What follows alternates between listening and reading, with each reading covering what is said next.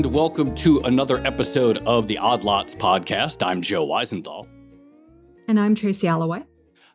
Tracy, do you remember our episode from, I guess it was probably a little over a month ago now, about how difficult it is to buy or to build a home in America right now?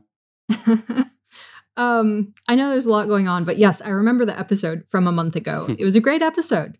Yeah. So I kind of think of like housing as the culmination of so many different themes right now. And of course, we talk about lumber shortages, and the lumber market's actually cooled back off quite a bit since we talked about it. But land constraints and interest rates and demographics and, of course, labor, like everything kind of rolls up into housing, I would say.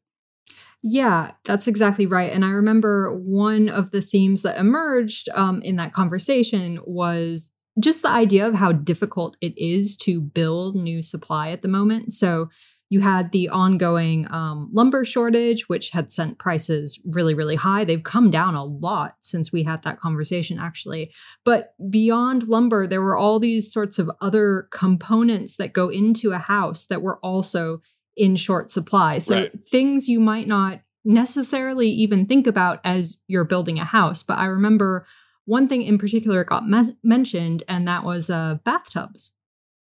Yeah, exactly right. And of course, you can have everything. You can build the frame of the house. You can have the sink, and you can have the windows, and you can have everything else. But obviously, every last piece needs to be there for the house to actually sell, for the house to actually be ready to move into. And so all it takes is one thing missing, like say a bathtub or a sink or any other piece of plumbing, and it's impossible to move into the house.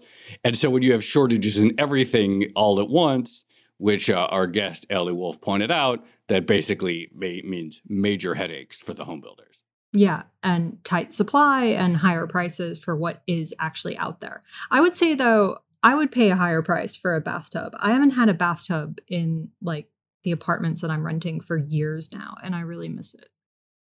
Yeah, bathtubs are pretty great. Well, so actually at the end of that episode, I think we half joked. We were like, well, let's do a bathtub episode and let's just like really drill down into one. And it took us a while, but I think we're finally ready to do the bathtub episode. We might expand it a little bit to all of plumbing per se, but I think we're ready to like really drill down because this is an area, it's not commodities per se, it's not land, it's not labor, but it is a critical component. And I think we can learn a lot by drilling down into one specific component and learning about how this extraordinary moment in the economy and supply chains is really affecting that. Totally. Not only do I feel passionately about bathtubs, I feel passionately about supply chain issues that manifest themselves in housing shortages. So let's do it. I am very excited. We have the perfect guest today who knows the space very well. We're going to be speaking with Trey Northrup. He's the America's leader of the company Lixil, which operates under multiple brands, including American Standard, Groa, DXV. He's a longtime veteran of the industry. Previously, he was at Whirlpool doing appliances, and he is going to speak to us about bathtubs and plumbings and this in this extraordinary year and a half of selling those things in the middle of this crisis. So, Trey, thank you so much for joining us. Sure. Thanks, Joe. Thanks, Tracy. I'm really excited to be here. Absolutely. So why don't you just start us off? Why don't you tell us what is Lixil? What is it you sell? Who are your customers? Like, give us sort of the basic overview of your business. Sure. We're a fully integrated end-to-end supplier of plumbing products, anything from toilets to bathing to shower systems, faucets, vanities, etc. If it has to do with plumbing, it exists in your bathroom or your kitchen, we provide it. So I guess just to step back for 1 second, is the business of bathroom supplies and plumbing, is that unique in any way to other manufacturing businesses? Are there specific aspects of the business that make it unique? Sure, certainly, right? It's all about water, and whether that's conservation or getting water to the right places in the house at the right times to ensure that we're making better homes a reality for everyone everywhere. That's primarily what we do. Now, if I look at some of my other roles and previous experiences, I think as it pertains to housing in total is you can't complete the house You can't get a certificate of occupancy without those products, and they're vital not only to closing a home, but to any homeowner. So what is the customer mix in terms of what you sell? How much is sort of the home's first bathroom? How much is sold through the home builder itself versus, say, renovations, an existing home? Someone wants to install a new bathroom or new bathtub, or just replace an existing thing. Like, give us the sort of like the breakdown. Sure. Yeah, that's a great question, Joe.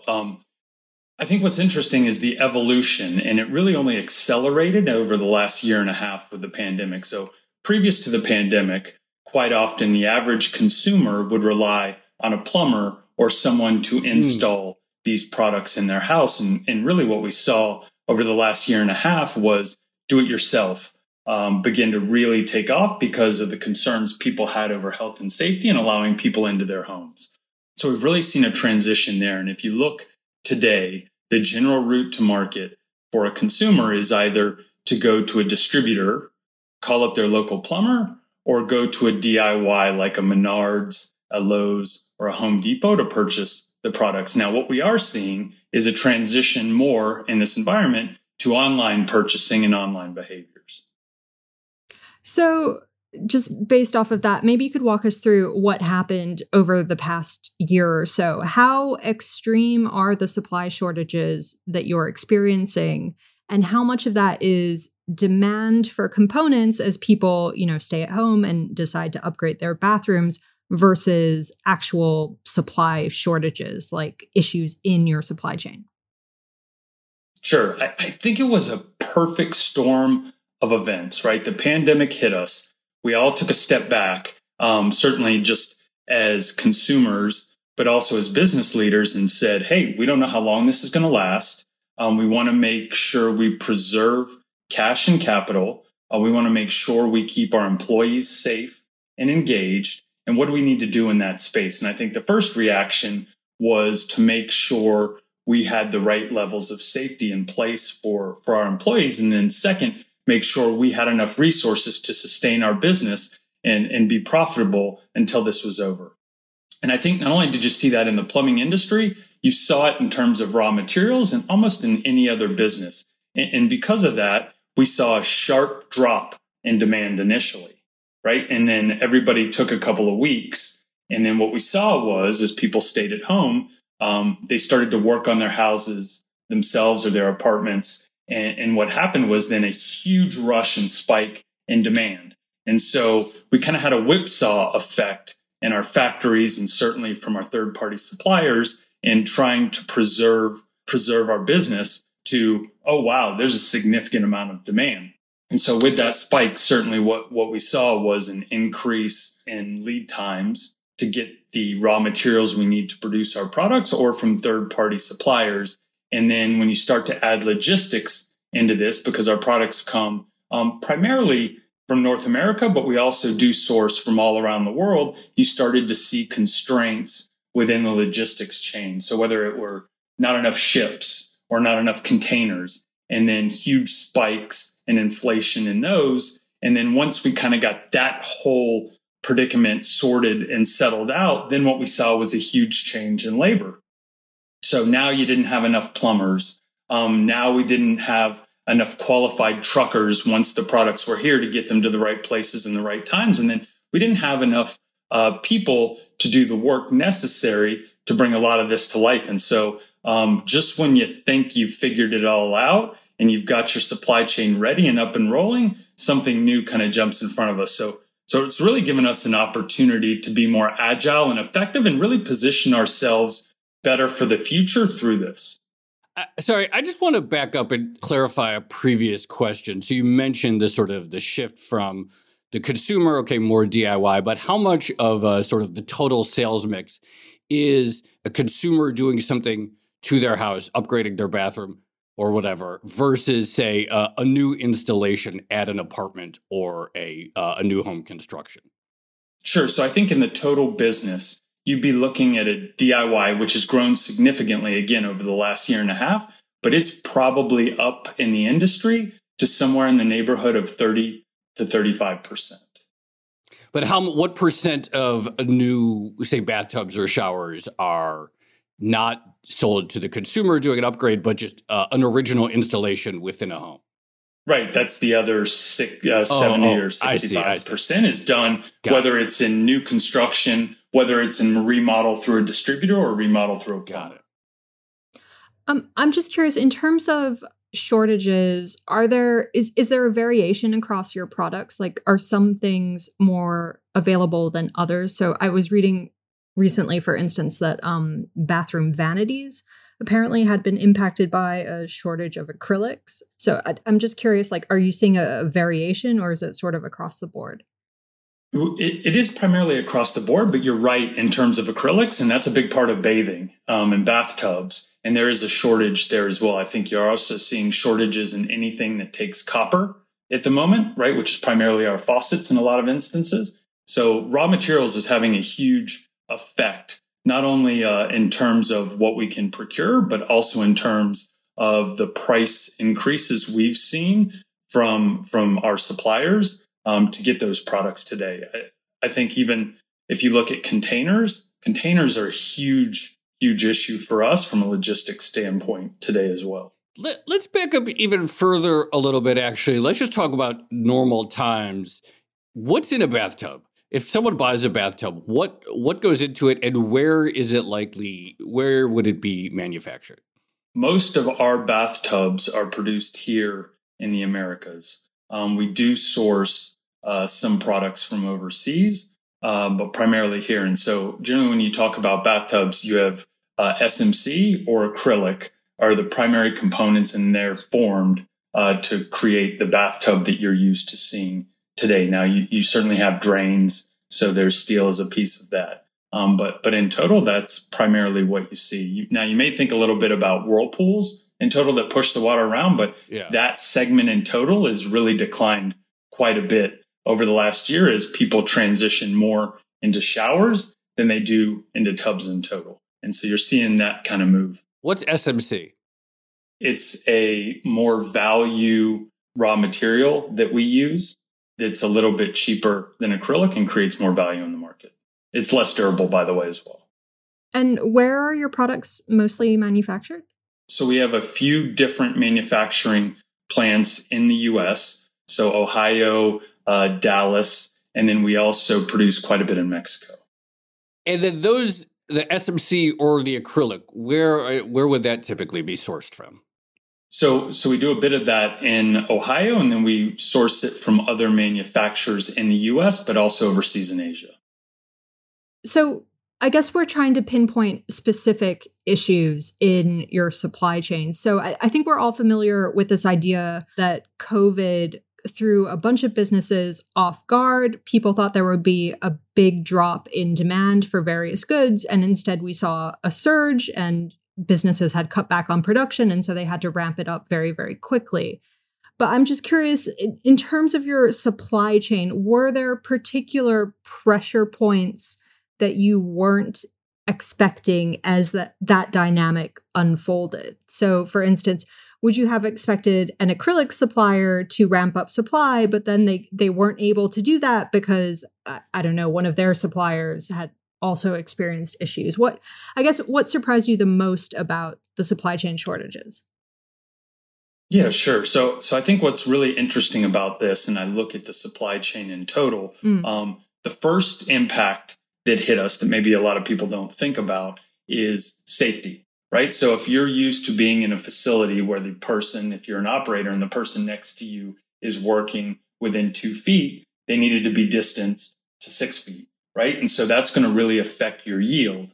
So if you were producing what you thought was going to be 20,000 toilets a day, you've got to cut that in some instances by a third, right? And just to create the right safety, because safety is and continues to be paramount for us at Lixil for every one of our employees. Even when we return to the office, it'll be the same way. So that might be one of the first things that impacted us. And so we might have had the ability to produce more or able to procure enough raw materials to produce more, but we didn't have the space. And so that kind of leads you to the next piece that says, should we make bigger capital investments to our plants to create more space inside of them. And what does that mean, right? Because if we're going to do that, that's a large investment. And we're just going to go back to distancing people 2 feet. Well, now you've got all this extra space that you might not need. And we're very conscious about how we do that and how we look at it. And so from a first standpoint, that was kind of the first bottleneck that we saw. Once we were able to change our factory master plans and align everything, we felt really comfortable there, right? And we got our outputs up. And so the next big thing that hit us is we change our mix in plumbing based on production needs and spikes in that supply chain. And we start with the Americas first because it's the easiest for us to get and move all around the Americas itself. From there, we go overseas. And generally, we tap into excess capacity we have in other regions, being a global manufacturer. And so we had all of our plans set up for that. Well, the next big surprise we had was we couldn't get enough containers. I think there's around about 2.5 million containers in the world at the time. That 2.5 million were all full, like within a week. And so now we had all of this extra product that we couldn't get on a container. And prices for containers went from about $3,000 to $4,000 a container to bring them over here to now today, somewhere between, depending where you get it on the market, $13,000 to $15,000. So that's created a huge spike in costs there. So once we were able to understand and align the containers that we needed, guess what the next problem is? Not enough boats and not enough ships to get those containers here. And because what you'll see, what's really interesting is getting them from Asia to here is a big issue. Sending them back, many things are going back empty right now, right? And so it's just not as efficient as anyone would like it to be. And so kind of my point earlier was as we start to whack-a-mole all of these, new things come up that we just never anticipated before. Maybe part of that's on us, but part of it is a bit of the nature of this beast as it evolves.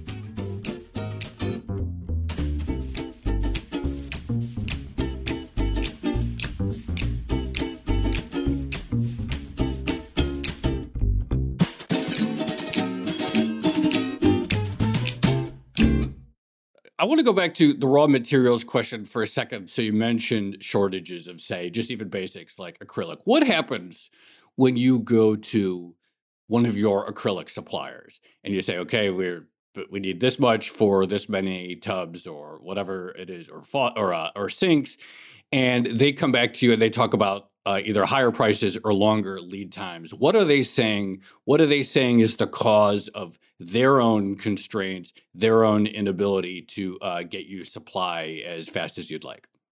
Sure. The biggest issue is capacity in total. And again, as we talked earlier, everybody kind of took a second, took inventory of where they were when this started, and in many instances, really went into preservation mode. And because of that, you just can't ramp back up fast enough. And so we have a lot of great partners, a lot of great third-party suppliers, and we really try to work with them to create win-win scenarios for everybody. And certainly they have passed along pricing to us, and we've tried to mitigate that in every effort and instance that we can through efficiencies, but that's not always the case. And so the kind of conversations that we have with our suppliers are, how important is the relationship?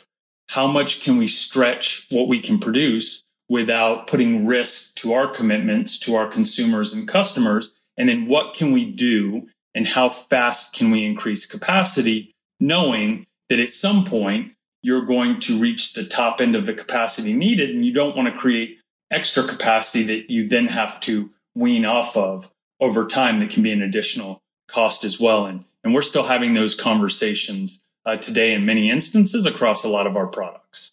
This is something that I want to ask you about. So in terms of raw materials, does it feel like you have to compete in order to get your hands on those supplies? And the reason I ask that is because we've spoken a lot about the container shortage over the past year. And one of the things that comes out from those conversations consistently is that if you're a big shipper, someone like a Walmart or an IKEA, you can probably still source some supply of containers, but if you're a smaller player, that's going to be more difficult.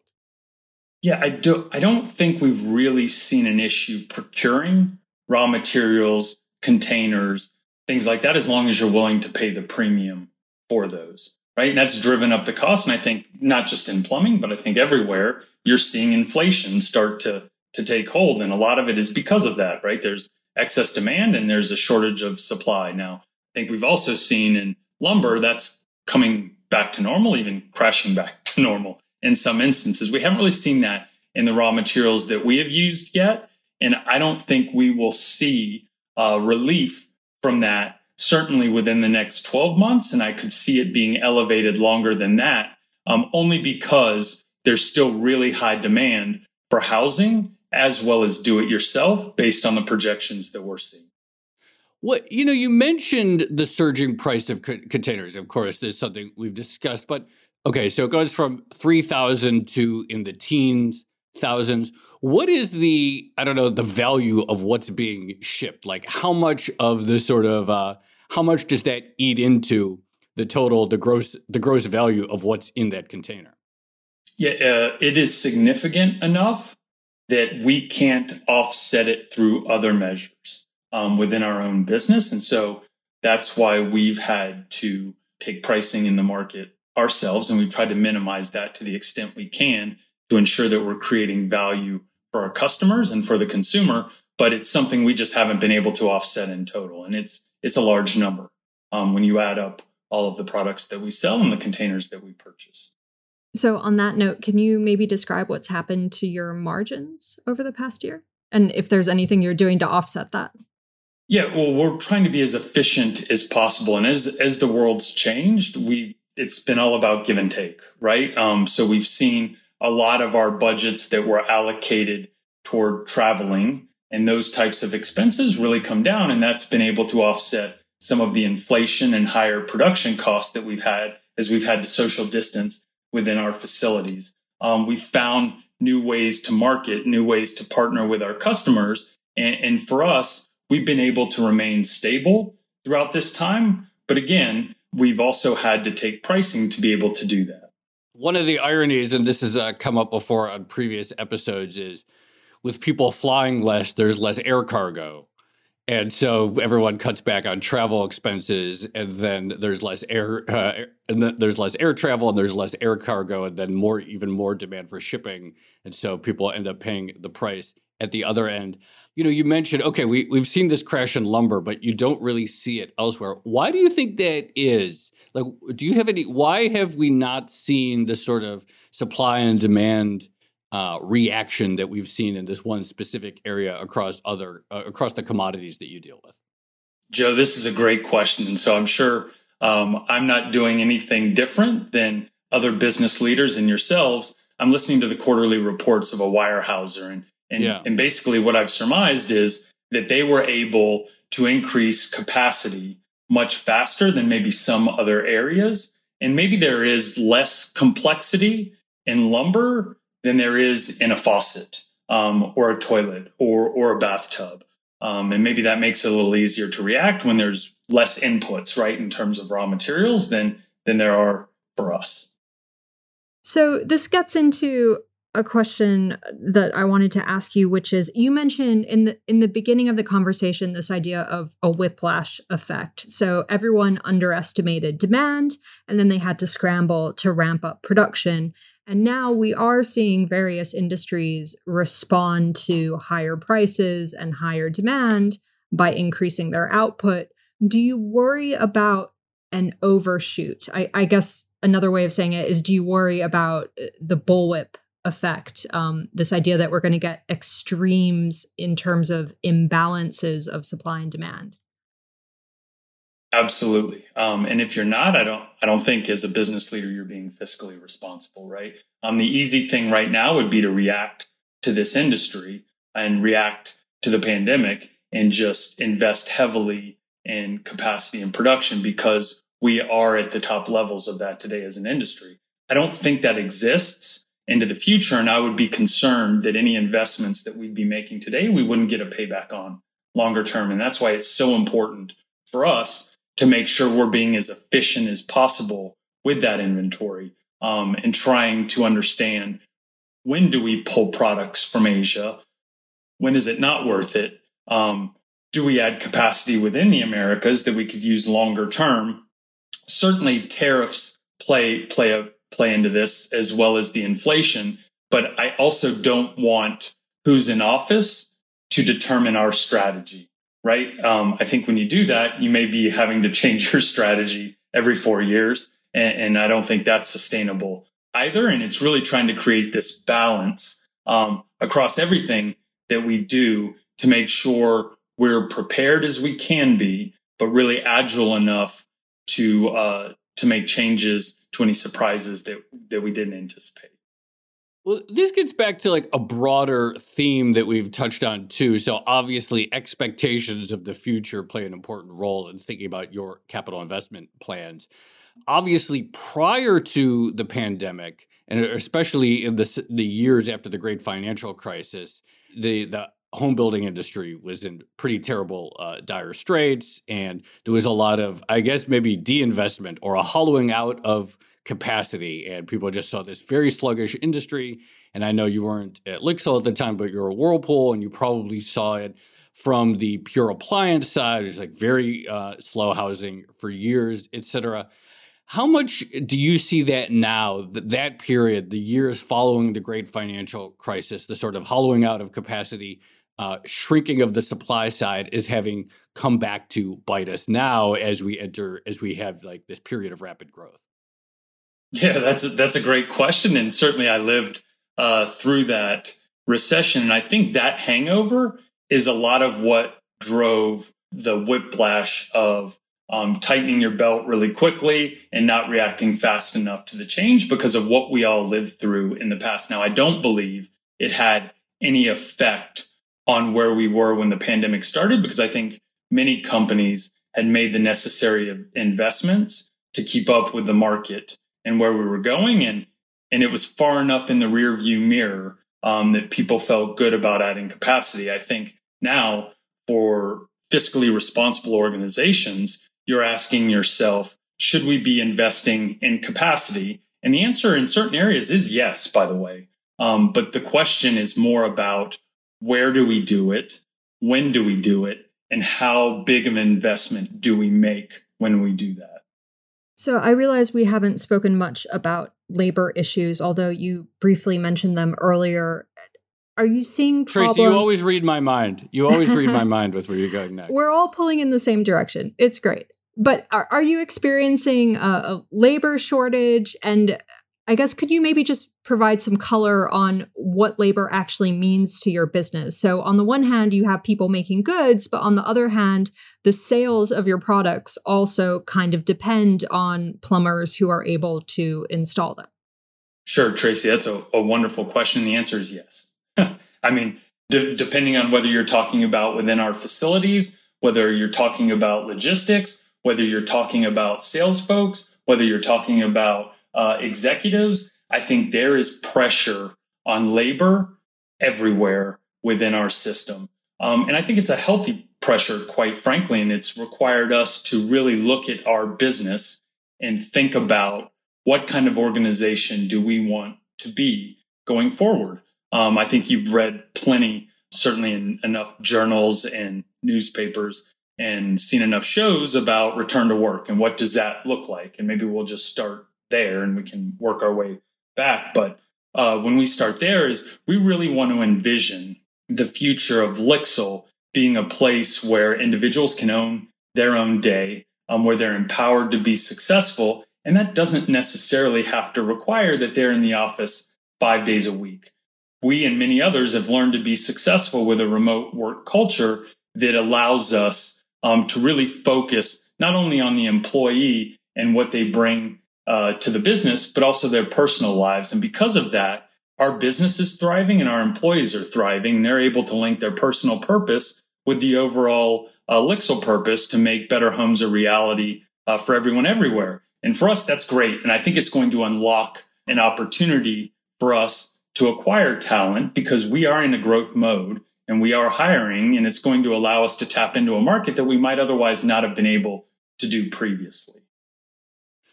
What about at the sort of pure the facilities? And you mentioned the Dallas that you had a facility in Dallas, which is interesting because I know Texas is one of the states where they've pulled back on the unemployment insurance expansion. Can you just talk a little bit about staffing, say that facility, what that's been like, the challenges of hiring there, et cetera?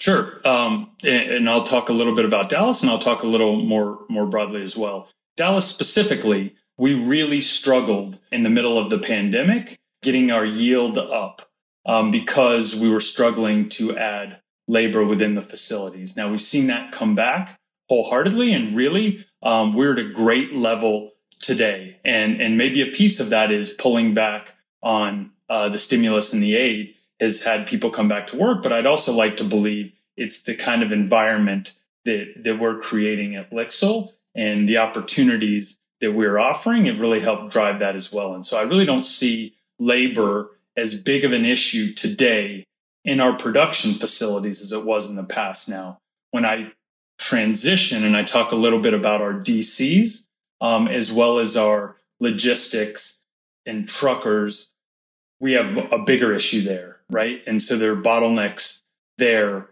all over, and we're seeing line rates go up pretty significantly because of that. And you're seeing a lot of our partners in the trucking space have to move away from certain lanes they used to use. Could you just talk, are the pay scales at a manufacturing facility versus a DC, a distribution center? I assume that's what it means. At a distribution center, how do they compare, and where do they stand on this sort of pay scale, and how might that be explaining some of the challenges in hiring? Sure, they're pretty comparable. Okay. From an entry level standpoint, I think what you see in our facilities in terms of production and versus the DCs is that many of the individuals in the DCs are seeing opportunities within trucking that you don't normally see in a production facility. What about plumbers? We've spoken a lot about truck drivers on a previous episode, but what's the supply of plumbers like at the moment? I really have no idea. Sure. Thank you for asking that question. It's very concerning.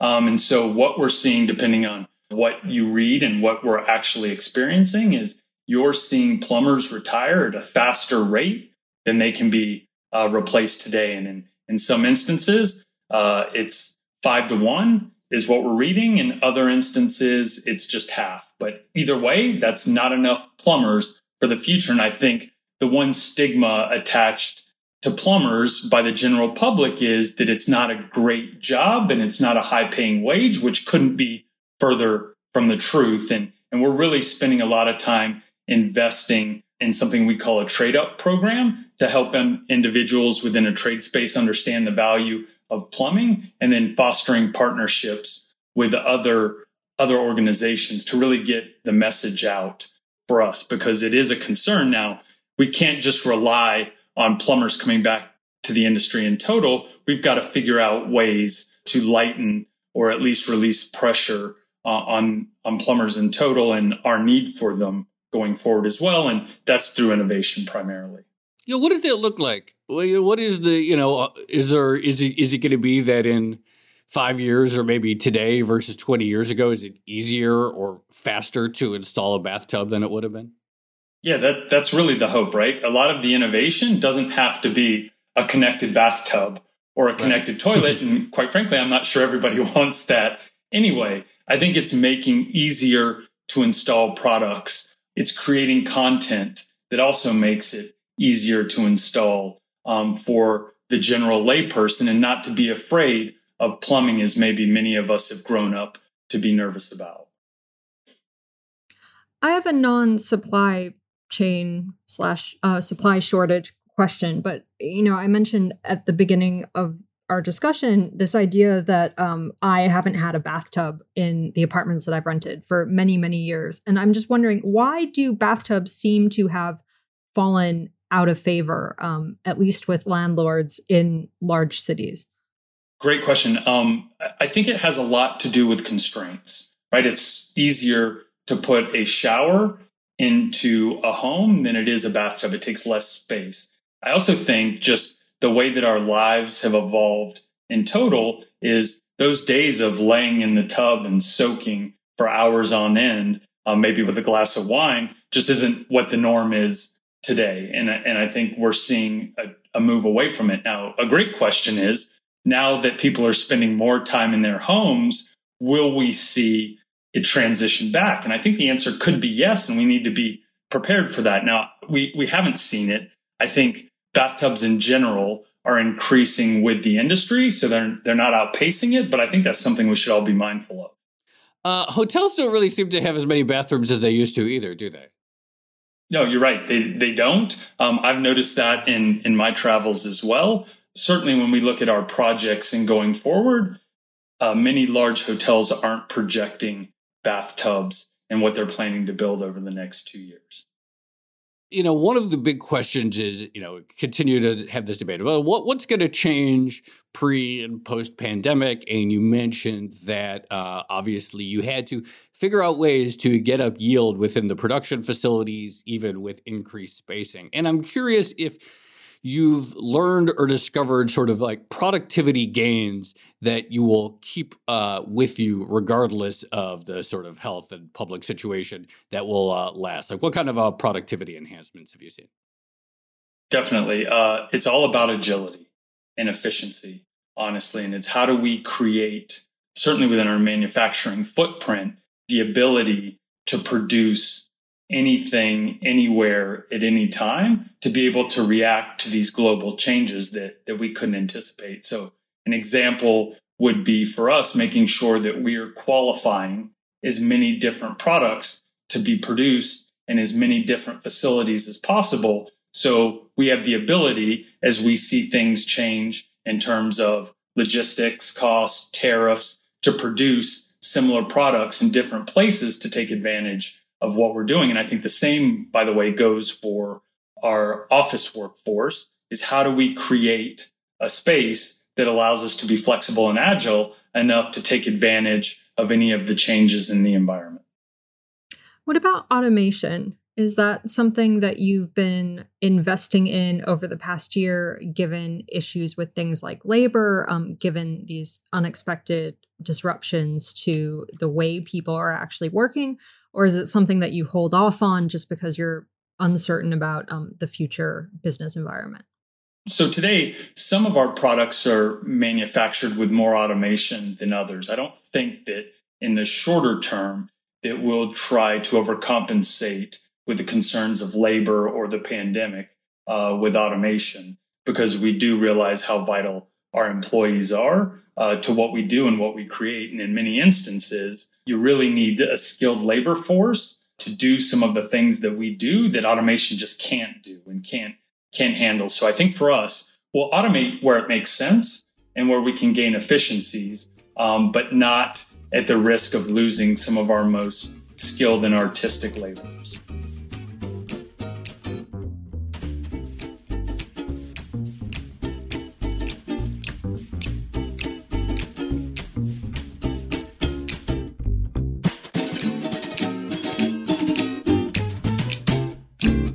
You mentioned, this is something I was thinking about when you talked about, the future of plumbing and maybe making items easier to install. And also I thought about this when you were talking about making factories such that they can be flexible and produce anything. And might be a very uninformed question or maybe a stupid question. But, when I think about like certain technologies, I think about like the rise of standards and the idea of like, a USB cable, everybody knows what it is, and numerous different players can produce a USB cable, and we just know that it'll work. And of course, I'm sure obviously there's a lot of standardization within plumbing and certain size of pipes and so forth. But is that something that you think about sort of advancing in the future? I guess like more plug and play, so to speak, when it comes to these sort of irregular items like faucets and bathtubs and shower heads and faucets, more things that people just know how to fit them together in an easy manner such that they require less specialization of knowledge.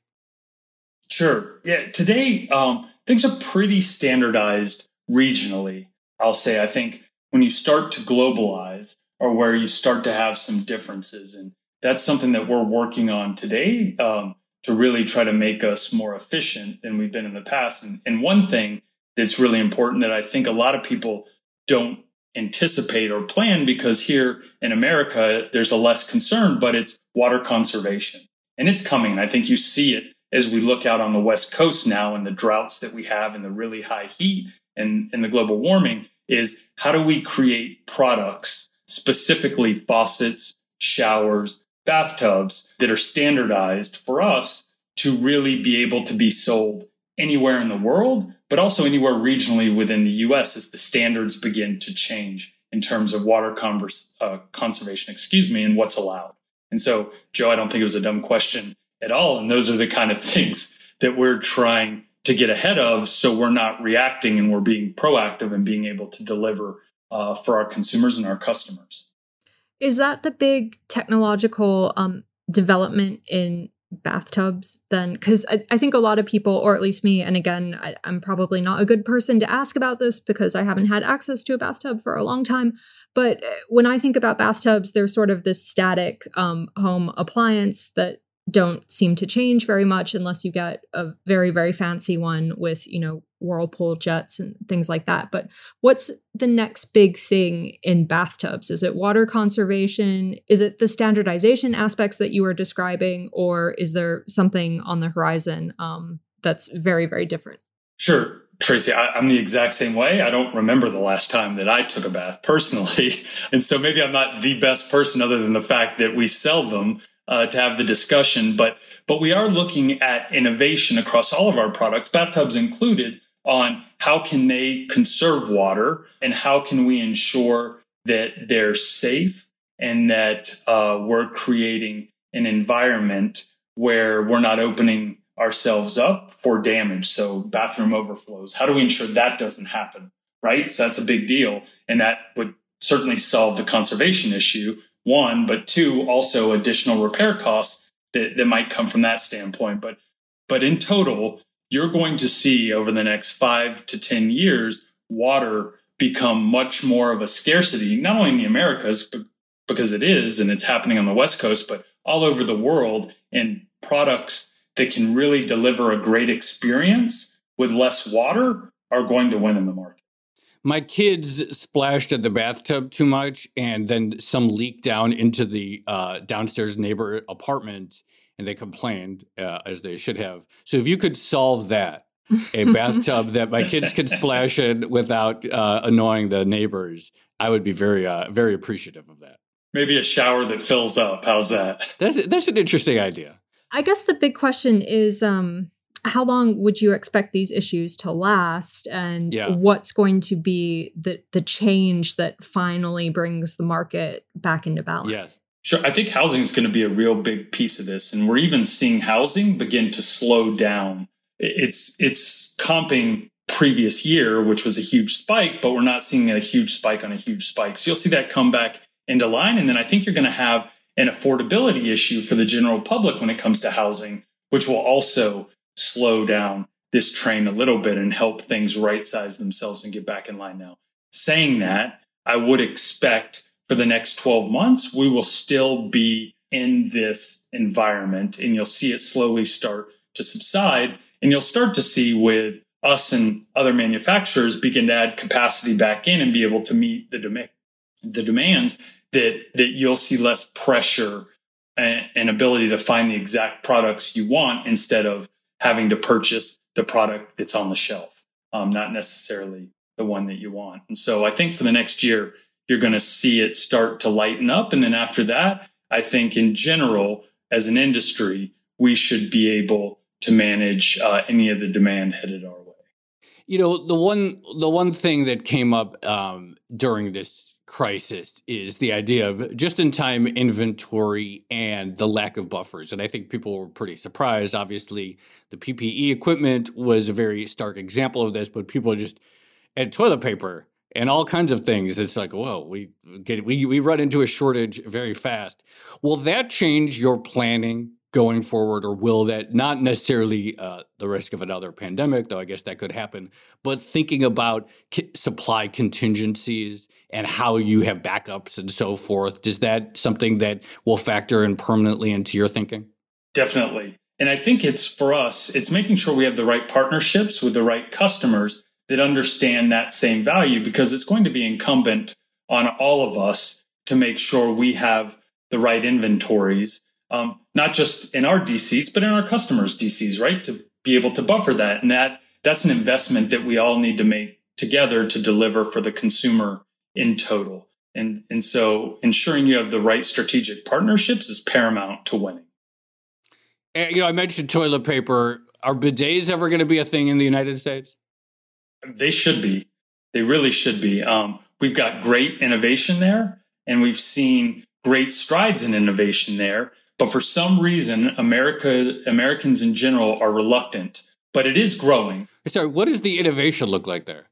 So the innovation could be anything from heating the water, certain air drying techniques as well, incorporating them all in one, having heated seats, seats that open and close as you walk to them. So it really is going to be quite a change to the toilet in total in the coming years.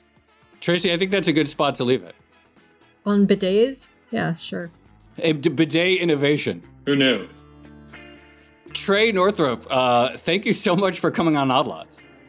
Yeah, Joe, Tracy, it was an absolute pleasure. I'm really passionate about not only plumbing products, but the supply chain, and I really enjoyed this time together.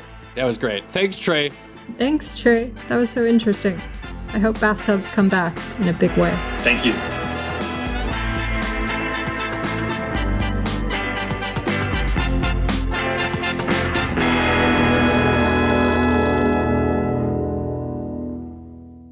Well, I'm glad we finally did the bathtub episode. There was just, once again, just so many different intersecting parts to the story that, of course, now I have 5 more episodes in my mind that we have to do, including definitely the future of plumbers one. How about acrylics and the plastic shortage? Acrylics? We'll do acrylics one, the future of plumbers one. Plenty to talk about. I mean, it does say a lot, doesn't it? How one supply shortage or supply chain issue episode kind of leads into another, because you just keep identifying problems further down the chain. And of course, supply chains are so long and complicated and everything is so interconnected nowadays that you can just keep going forever. But on that note, so one thing that I found pretty interesting was this idea, I guess it's obvious in retrospect, but I hadn't really thought about it before, that you can't actually sell a house without the plumbing in place, just because of restrictions on what you can sell, right? The whole plumbing has to be done in order to make it habitable for people. And so this plumbing issue ends up being a real obstacle to new housing supply. Totally. The other thing that I keep thinking about is so much really does seem to just come down to containers. And, some of our first episodes that we did very early in the year, I think maybe even in January or February, we started with the container. And since then, containers have only gotten more expensive. And it really does seem to be the choke point of everything.